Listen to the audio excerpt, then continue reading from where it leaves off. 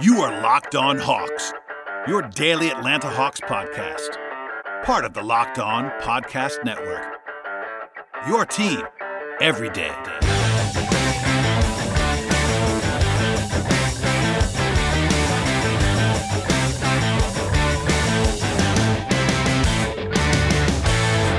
Hello, friends, and welcome to episode 616 of the Locked On Hawks podcast. I am your host, Brad Rowland. It is Monday evening into Tuesday morning, and the majority of this podcast, I would say the vast majority of this podcast, will be talking about the NBA regular season schedule that came out on Monday afternoon. Long awaited. It's usually around this time, and this year the league gave us a heads up last week and said Monday 3 p.m. Eastern Time, be ready, and we were ready, and a lot of stuff to talk about with the Hawks. One minor note that I want to touch on before we dig into the actual schedule itself is that since our last podcast recording, at least the last time we talked about this stuff on the podcast in terms of Hawks-related content, Trae Young left Team USA Select Camp a little bit early with what was reported by Brian Windhorst of ESPN as a minor eye infection. Young announced it as a minor injury. No real issue there, obviously. And Young was not going to be a part of the actual Team USA team. Neither is John Collins, which I talked about at length. I thought those guys are probably too good to be on the select team, but with that said, I talked to two different media members that were in Vegas, and both independently told me without prompting that Young looked really good actually in workouts, and there was some video highlight clips making the rounds, etc. And I thought that was at least a good sign, and just want to at least touch on that. A couple of good pieces written about Trae recently, including one from Ben Golliver of the Washington Post that I would definitely recommend reading. So everybody's high on Collins and Young. No big surprise there. I always want to touch on that real quickly before we get to the schedule itself.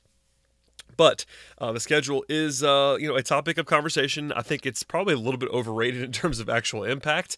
I'm going to get it out of the way now, but still a lot of stuff to sort of touch on and dissect a bit.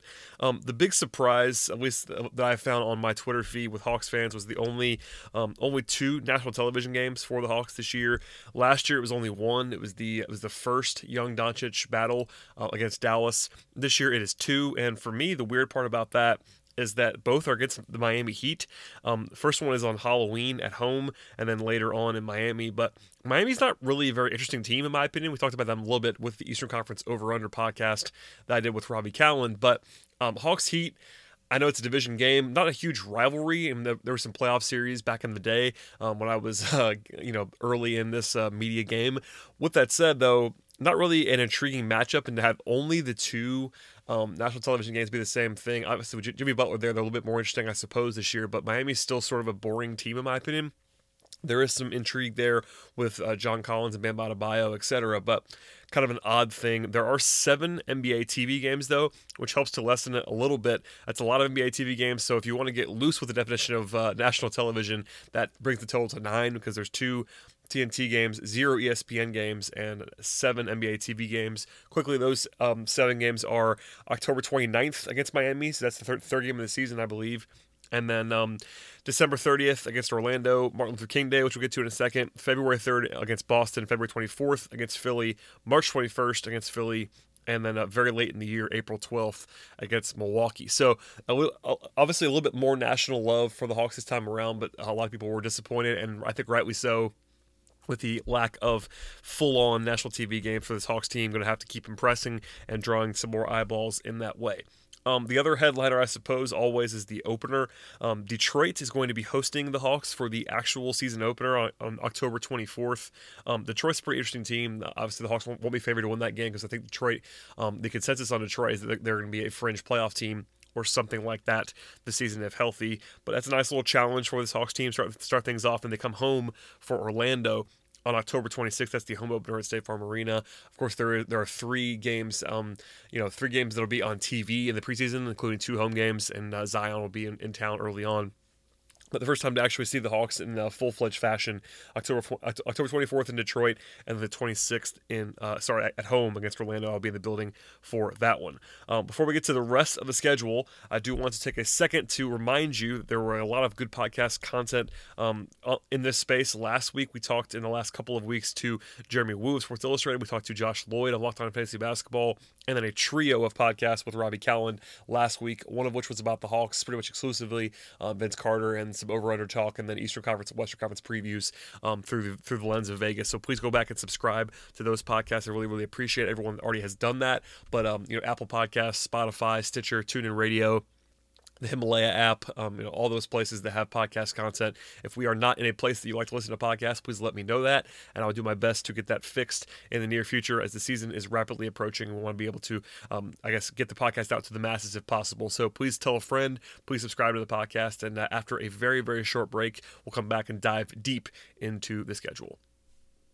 All right, and we're back, and I think the best place to start off the sort of deep dive portion of the podcast on the schedule is that as the MLK Day is going to be at State Farm Arena once again. There was a bizarre one-year sort of hiatus a couple years ago where the Hawks actually went up to New York and played, but for the most part, a home game on Martin Luther King Day in the afternoon has been a staple for a long time. That is still the case now. It's going to be a 2:30 p.m. Eastern Time game against Toronto. Obviously, the reigning champions there. That's a NBA TV game. That's a matchup of Pascal Siakam and John Collins. A lot of intrigue. Probably some choir intros. Always a fun atmosphere to be around in, and that's a staple on the schedule that everyone always talks about. The rest of these sort of nuggets, I'll pass along to you quickly. There's a bizarre, in my opinion at least, a 4-day off time. In early November, the Hawks play on national television on October 31st, Halloween. They don't play again until November 5th. Obviously, having a 4-day break is not terribly weird in the NBA season. You're probably not going to have more than one of those, but having it early, not ideal. You can't really use it to sort of recharge your batteries in the way you'd be able to if it was later in the season. So that's just sort of an odd quirk of the schedule, and we'll keep talking about some more odd quirks as we get going here. But I want to note the Dallas Mavericks games. Of course, they've almost become a chief rival of the Hawks recently in the last year or so. I know Hawks fans have some passion against Dallas because of the young Doncic dynamic and some of the trash talking that's gone on between fan bases on Twitter, etc. Those games are going to have to wait till February this year. Last year, it was obviously the early one, the one national TV game. This year, it's February 1st to February 22nd. So a long way until young and Doncic play against each other on the floor. The Hawks play the Brooklyn Nets 4 times. There's lots of reasons to keep tabs on Brooklyn this year, chief among them being the fact that Brooklyn owes their first-round pick to Atlanta if it's lottery protected, and that's basically if they make the playoffs, that pick will be going to Atlanta, and they're projected to do so with Kyrie Irving. Kevin Durant not going to be playing probably this year, but 4 times for Brooklyn against Atlanta, and those are always going to be interesting to talk about. The first one of which is going to be Taurean Prince's return to Atlanta on December the 4th. Speaking of returns, you have Kent Bazemore and Dwayne Dedmon coming back. Dedmon's the first one to come back on November 8th after his 2-year stint in Atlanta. That game also is the only time the Sacramento Kings visit Atlanta. A couple of interesting and intriguing individual matchups with Trae Young against De'Aaron Fox and Marvin Bagley against John Collins. That'll be a fun one, in my opinion. I'm really looking forward to Hawks Kings this year. And then February 29th, Bazemore arrives as a member of the Portland Trail Blazers, and of course that's Evan Turner playing against his old team, and those guys were swapped for each other, so that's something to circle on the calendar. Another old rival of the Hawks, the Boston Celtics. Only 3 times will those 2 teams play this season. The last one is probably the most interesting one for me. They will play the first time after the trade deadline in early February, so that's always the game that I always like to circle because of the fact that the Hawks, even if they don't make a trade, there'll be some rumor stuff, I'm sure, by then, and the roster could look different by then. So it's always worth keeping in mind that first game after the deadline. Sometimes this brings some fireworks. Elsewhere, the Clippers and Lakers are probably the 2 teams that I think have drawn the most national headlines over the summer, and they both only come to town 1 time. The Hawks do play a back-to-back in Los Angeles against the Clippers and Lakers in mid-November. There'll be a lot of Jeff Siegel content from that. I'm going to try to send Locked on Hawks correspondent Jeff Siegel to those games in Los Angeles. He of course lives out there in San Diego. But with that said, that's a tough one, obviously, for the Hawks. But December 15th will be the home game against the Lakers. That's a Sunday 6 o'clock game. That'll be a sold-out crowd, I'm sure, for LeBron, AD, and company coming to Atlanta. And then January 22nd, the Clippers come for their only visit with Kawhi and Paul George. So that'll be fun. Lastly, some more quick hitters here. The first game between DeAndre Hunter and Jarrett Culver, which is a rematch of the NCAA title game, and also the game that we thought we were going to get in Summer League and never happened between Hunter and Culver will be November 25th against the Timberwolves. Worth noting in terms of the division title race, I know a lot of Hawks fans, I wrote about this a little bit, I think the Hawks are going to be able to crash the party potentially and win the Southeast Division, and I am pretty low on Miami and Orlando. With that said, no games between the Hawks and Magic or the Hawks and Heat after February 26th, so down the stretch, no head-to-head battles, which is kind of unfortunate if the Hawks are in the race, and we'll talk about that more in a second. Also, Zion Williamson, I referenced before, is the preseason opener as the Pelicans come to town, but then the Pelicans don't come to town actually for the regular season game in Atlanta until March 31st. So if Zion does not play in the opener, which could happen because it's preseason and anything can kind of go in that spot, might have to wait a long time to see Zion in Atlanta. March 31st is 2 weeks from the end of the season. And speaking of that, the finale of the season is Cleveland, who is very bad probably of the season on April 15th. So that not really ending with a bang unless the Hawks need a win. If the Hawks are, I guess, battling for playoff position at the end, if everything goes right, that'd be a good thing to have a bad team at the end of the schedule. But aside from that, kind of a whimper to end the schedule. Last couple things here that I wanted to get to and some more big picture stuff that I think is worth talking about. I always like to look at the first 20 games or so. That's actually a Matt Moore staple from the Action Network that I borrowed. But this year, the first 22 games of the pace for the Hawks are going to be very interesting because they're pretty difficult. Let's just say that. So 18 of the first 22 games for the Hawks are against projected playoff teams. And when I say projected, I mean with the Las Vegas over-unders. Those guys are not perfect, but they're very, very smart at setting numbers in Las Vegas. So 18 of the first 22 games are against projected playoff teams by that count. And that does not count the Sacramento Kings, who are pretty good and would be certainly a projected playoff team in the Eastern Conference, in my opinion. So 19 if you want to get frisky out of those 22. And honestly, the only game in the first 22 in which the Hawks are probably going to be favored in Las Vegas, at least barring injuries and stuff like that, is at home against Chicago. They could easily be favored in Phoenix, I suppose, or home against Minnesota. But for me, the point stands. It's a very difficult schedule at the beginning of things. There's a 5-game road trip that I think that's going to teach us a lot about this Hawks team. From November 10th to November 17th. That's one of the couple West Coast swings. They have to go to Portland, to Denver, and then to Phoenix, which is a nice reprieve, I guess, in Phoenix, but then the back-to-back with the Clippers and Lakers. So that'll tell us a lot about the Hawks team. But listen, just no days off early in the schedule.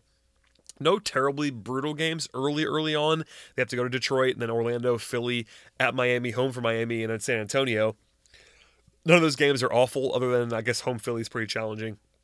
But still, the Hawks won't be favored in any of those games, so it's kind of have to get right early on, and a pretty challenging schedule out of the gate for the Hawks. In fact, that first 22 games, they also have to play Milwaukee twice, have to play at Houston, Golden State, Brooklyn, obviously Clippers, Lakers, Denver, Portland, just a lot of challenging games early on in the schedule, and that's sort of an overarching theme actually throughout because the schedule really breaks for the Hawks down the stretch.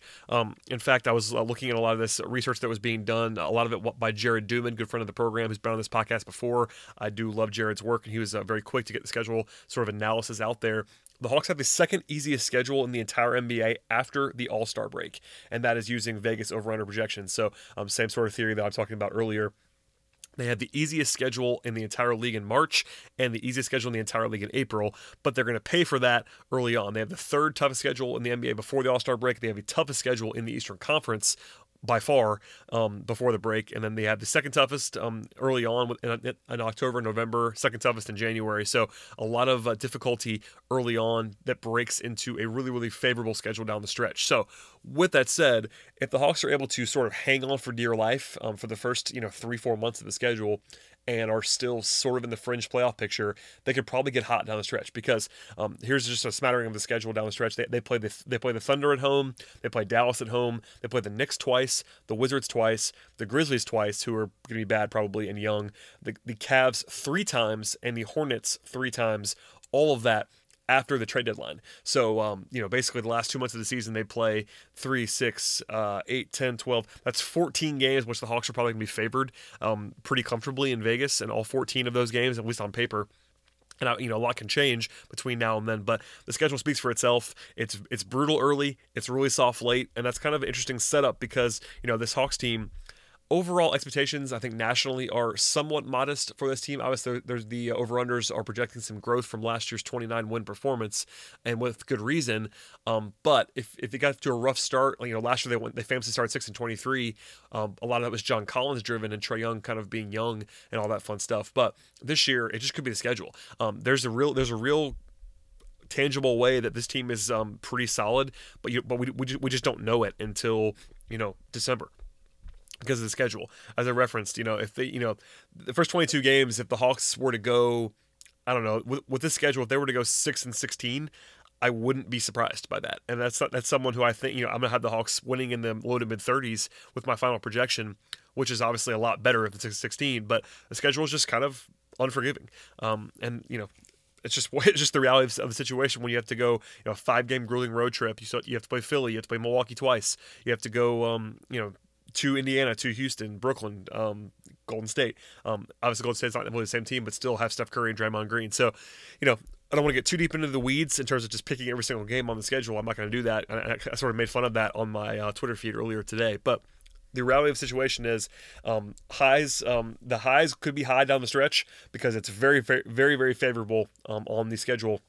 But early on could be a challenge and something to keep in mind as we navigate the schedule throughout. I'll probably be trying to remind myself as well when early on when the schedule is not forgiving in October and November and then early into December. So with that said, it's always a fun time. Plan your calendars accordingly. I know the Hawks, I'm sure will have some ticket packages coming out. I was planning hopefully some short travel stuff, going to be going up to a couple of road games this year, I hope.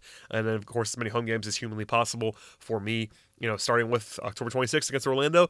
I was able to get to Detroit last year, etc. So a planning day for those of us who cover the league quite a bit. Also, one thing that I wanted to note, this is more of a national thing than a Hawks thing because most of the games for the Hawks are still 7:30 tip-offs. But across the league, there was some movement to have national TV games moved to 7 instead of 7:30 to avoid some of those late tip-offs, those 10:30 games. The Hawks had that 7 p.m. game actually against that's I believe the only weekday home night game that's before 7:30 is that 7 o'clock Halloween game against Miami. The only other game that's not 7:30 during the week is the 2:30 tip-off on MLK Day, which is always going to be fun. Obviously, people out of school, out of work on that day anyway. So the scheduling for the Hawks kind of the same as it usually is. Sunday's the game. Sunday's the day, I should say, where they actually are able to shake things up a little bit with times. But more often than not, 7:30 home games is going to be the norm for this Hawks team. And then the road games are dictated, of course, by where they are playing, etc. So, mark your calendars. Always a fun time. Probably won't do too much more on the schedule until we get closer to things. But I wanted to break down a little bit and sort of prep everyone. I wrote a little bit about this. I did a 10 games to watch kind of thing at PCHoops.com in a hurry. Also, the full schedule is out, and I think we have Graham Chappell writing a deeper dive into things. Also, have some good work on the internet from Chris Kirchner and others about just the way the schedule breaks down this year. So, strap in. It's August. There's not too much going on, so that kind of allows us to dig deep into the schedule. But rough late, pretty easy down the stretch, and that could set up some pretty interesting scenarios if the Hawks were to hang around and navigate the brutal schedule early on in the campaign. So, thank you for listening to the podcast. It's going to be enough for today. I know I've been going a little bit longer on the podcast recently when I have guests on, and that's probably always going to be the case when I have guests because I'll take advantage of those, and I think people respond to them quite a bit. Our numbers usually go up when I have a guest, so I understand that reality, but not always the case because we have to be able to navigate. I'm recording pretty late in the night on Monday, for instance, on this fine podcast, so scheduling is always the key there, but I really appreciate everybody's patience and your patronage. Please subscribe to the podcast. Check out our most recent podcast with Jeremy Woo, with Josh Lloyd, with Robbie Calland. Tell a friend. Please tell a friend and subscribe, rate, review, all that fun stuff. And we will return later in the week. I'm not really sure what the plan is in terms of actual days at this point in time. I have some good guests lined up, and we are now about 2 months or so from tip-off, and of course plenty of media day, preseason content, all that stuff is going to be coming in the near future. So please stay tuned, please subscribe, and we'll see everybody later on this week.